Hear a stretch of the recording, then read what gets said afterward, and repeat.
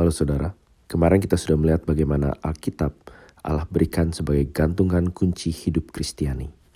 Hari ini saya mengajak kita untuk melihat dari Efesus pasal 6 ayat yang ke-12 yang berbunyi demikian. Perjuangan kita bukanlah melawan darah dan daging, tetapi melawan pemerintah-pemerintahan, melawan penguasa-penguasa, melawan penghulu-penghulu dunia yang gelap ini, melawan roh-roh jahat di udara. Waktu saya remaja pernah ada masanya di mana saya suka sekali menulis catatan harian. Nah, saya nggak tahu apa saja yang pernah saya tulis, tapi hanya satu yang masih saya ingat sampai hari ini dan saya terus terang lupa alasannya kenapa. Di mana saya menulis kira-kira seperti ini. Saya merasakan kedekatan yang luar biasa dengan Tuhan. Seolah-olah rasanya godaan dosa dan bisikan setan tidak lagi mempan di dalam hidup saya. Nah, saudara tidak perlu waktu lama untuk membuktikan betapa salahnya catatan saya hari itu. Seperti banyak anak remaja lainnya, saya mendapatkan diri saya lebih mudah menyerah waktu digoda oleh dosa dan kerap kali dengan sengaja melakukan apa yang bodoh dan apa yang jahat. Entah apa yang membuat saya begitu yakin bahwa pengalaman saya waktu itu membuat saya seperti masuk zona di mana saya setidaknya merasa tidak mungkin akan berdosa lagi dan pasti menang melawan segala cobaan. Tetapi sekarang melihat ke belakang, saya sadar bahwa saya telah mempercayai teologi yang salah tentang menjalani hidup Kristen. Saudara, hidup Kristen yang normal adalah hidup yang penuh konflik dan ketegangan. Pertama, karena masih ada dosa yang tinggal di dalam diri orang percaya. Walaupun kita sudah diselamatkan sepenuhnya oleh Yesus Kristus, tetapi natur dosa kita masih ada di dalam diri kita. Dengan kata lain, kita pasti akan selalu mengalami konflik dan ketegangan dengan keinginan-keinginan duniawi kita. Saya sempat pernah berpikir bahwa orang yang makin tahu Alkitab, bisa mengajar Alkitab, mengkhotbahkan Alkitab, pasti konflik dan ketegangannya semakin dikit dan hidupnya selalu berada di dalam zona damai dan akrab dengan dirinya sendiri. Itu salah besar, saudara. Karena baik Alkitab sendiri, pengalaman orang Kristen sepanjang masa, dan pengalaman pribadi kita semua menunjukkan bahwa semakin kita mengenal Tuhan dan diri kita, maka semakin dalam konflik dan ketegangan yang kita alami. Saudara, siapa sih di sini yang tidak pernah mengalami hal seperti ini? Misalnya kalau kita mendadak punya waktu luang yang cukup panjang dan kita mulai berpikir, kelihatannya aku perlu berdoa, membaca Alkitab, atau berbicara kepada orang lain tentang Yesus. Entah mengapa mendadak ratusan kegiatan lain nampak jauh lebih menarik, bukan? Entah itu nonton, cek email, beresin rumah, dan lain seterusnya. Atau mendadak kita merasa begitu lelah dan merasa perlu beristirahat. Atau mungkin alasan kita lebih dalam tanda kutip rohani. Kita berkata pada diri sendiri, aku kok rasa hubunganku sama Tuhan lagi kurang enak. Kayaknya kurang cocok waktunya untuk berdoa. Nah, saudara, itulah natur dan kelicikan dari dosa yang tinggal di dalam diri kita. Yang harus kita hadapi sampai kita bertemu Tuhan kembali nanti. Nah, alasan kedua mengapa hidup Kristen itu penuh dengan konflik dan ketegangan adalah karena tekanan dunia di luar sana. Saudara, Alkitab berulang kali menggunakan istilah dunia untuk berbicara tentang cara berpikir dan cara hidup yang memusuhi Allah, yang memusuhi firman-Nya, yang memusuhi gerejanya. Dalam hal ini kita melihat dunia berdiri melawan Tuhan dan gerejanya. Saudara, dunia kita mengajarkan bahwa yang penting adalah apa yang orang bisa lihat, berapa besar aset yang kita miliki, apakah kita punya potongan tubuh yang tepat, apakah kita mengikuti tren dan tontonan terbaru yang ramai dibicarakan. Itulah yang terutama. Habiskan waktu dan uang dan tenagamu di sana. Betapa berlawanan dengan apa yang Alkitab ajarkan. Yang penting dan terutama adalah apa yang Tuhan lihat.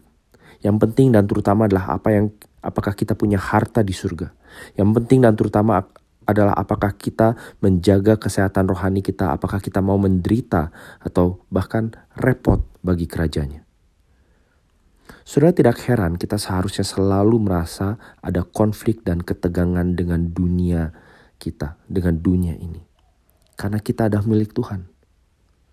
Nah, berapa dari saudara tahu saya bukan penggemar olahraga, tetapi setidaknya saya Perhatikan, apapun itu pertandingannya, semakin menuju ke grand final, maka bahasa yang dipakai di koran, sosial media, komentator atau bahkan perbincangan di antara orang-orang saya kenal, bahasanya akan menjadi semakin sengit.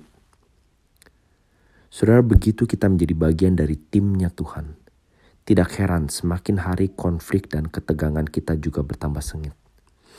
Itulah sebabnya mengapa tekanan dari dunia ini akan terus kita hadapi sampai kita bertemu Tuhan kembali nanti. Saudara, yang ketiga dan terakhir, mengapa hidup Kristen yang normal selalu penuh dengan konflik dan ketegangan adalah karena setan, karena si jahat terus berusaha memangsa kita. Berulang kali Alkitab mengatakan bahwa setan tidak pernah pasif apalagi netral waktu ia melihat pengikut Kristus.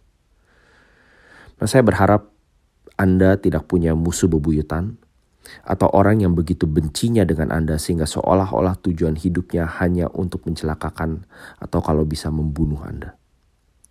Tapi satu hal yang saya jamin, sama seperti setiap pengikut Yesus sangat dikasihi dan diterima sepenuhnya oleh Allah Bapa, demikian juga setiap pengikut Yesus sangat dibenci dan menjadi sasaran serangan setan. Itu sebabnya Paulus mengatakan bahwa hidup Kristen adalah perjuangan kita. Adalah perjuangan bukan melawan darah dan daging, tetapi melawan pemerintah-pemerintah, melawan penguasa-penguasa, melawan penghulu-penghulu dunia yang gelap ini, melawan roh-roh jahat di udara. Saudara, selama kita adalah orang Kristen yang sejati, selama itu juga si setan berusaha dengan 1001 cara untuk menipu, memanfaatkan, memanipulasi, dan menghancurkan hidup kita. Itu sebabnya mengapa serangan setan akan terus kita perangi sampai kita bertemu Tuhan kembali nanti. Saudara, ketiga hal inilah, dosa yang tinggal di dalam diri kita, tekanan dunia, dan serangan setan yang menunjukkan betapa salahnya cara berpikir saya waktu remaja dulu.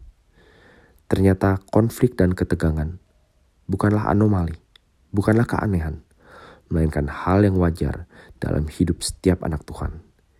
Dan kiranya kebenaran ini membuat kita semakin waspada dan bersandar pada Tuhan. Mari kita berdoa.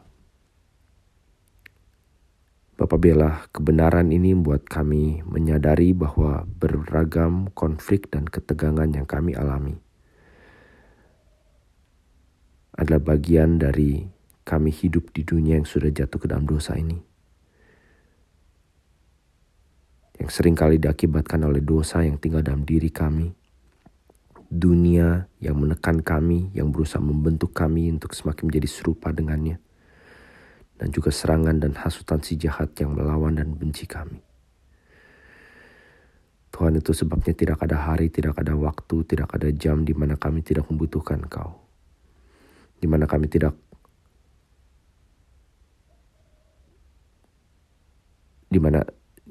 kami selalu perlu berharap dan bersandar kepadamu. Kami mohon belas kasihan dan pertolongan-Mu bagi setiap kami. Kiranya tidak hanya di masa-masa krisis dan saat-saat tergenting saja kami mencari Engkau, tetapi dalam setiap waktu dan saat hidup kami. Di nama Tuhan Yesus kami berdoa. Amin. Selamat beraktivitas saudara, kiranya Tuhan berkati dan menyertai Anda hari ini.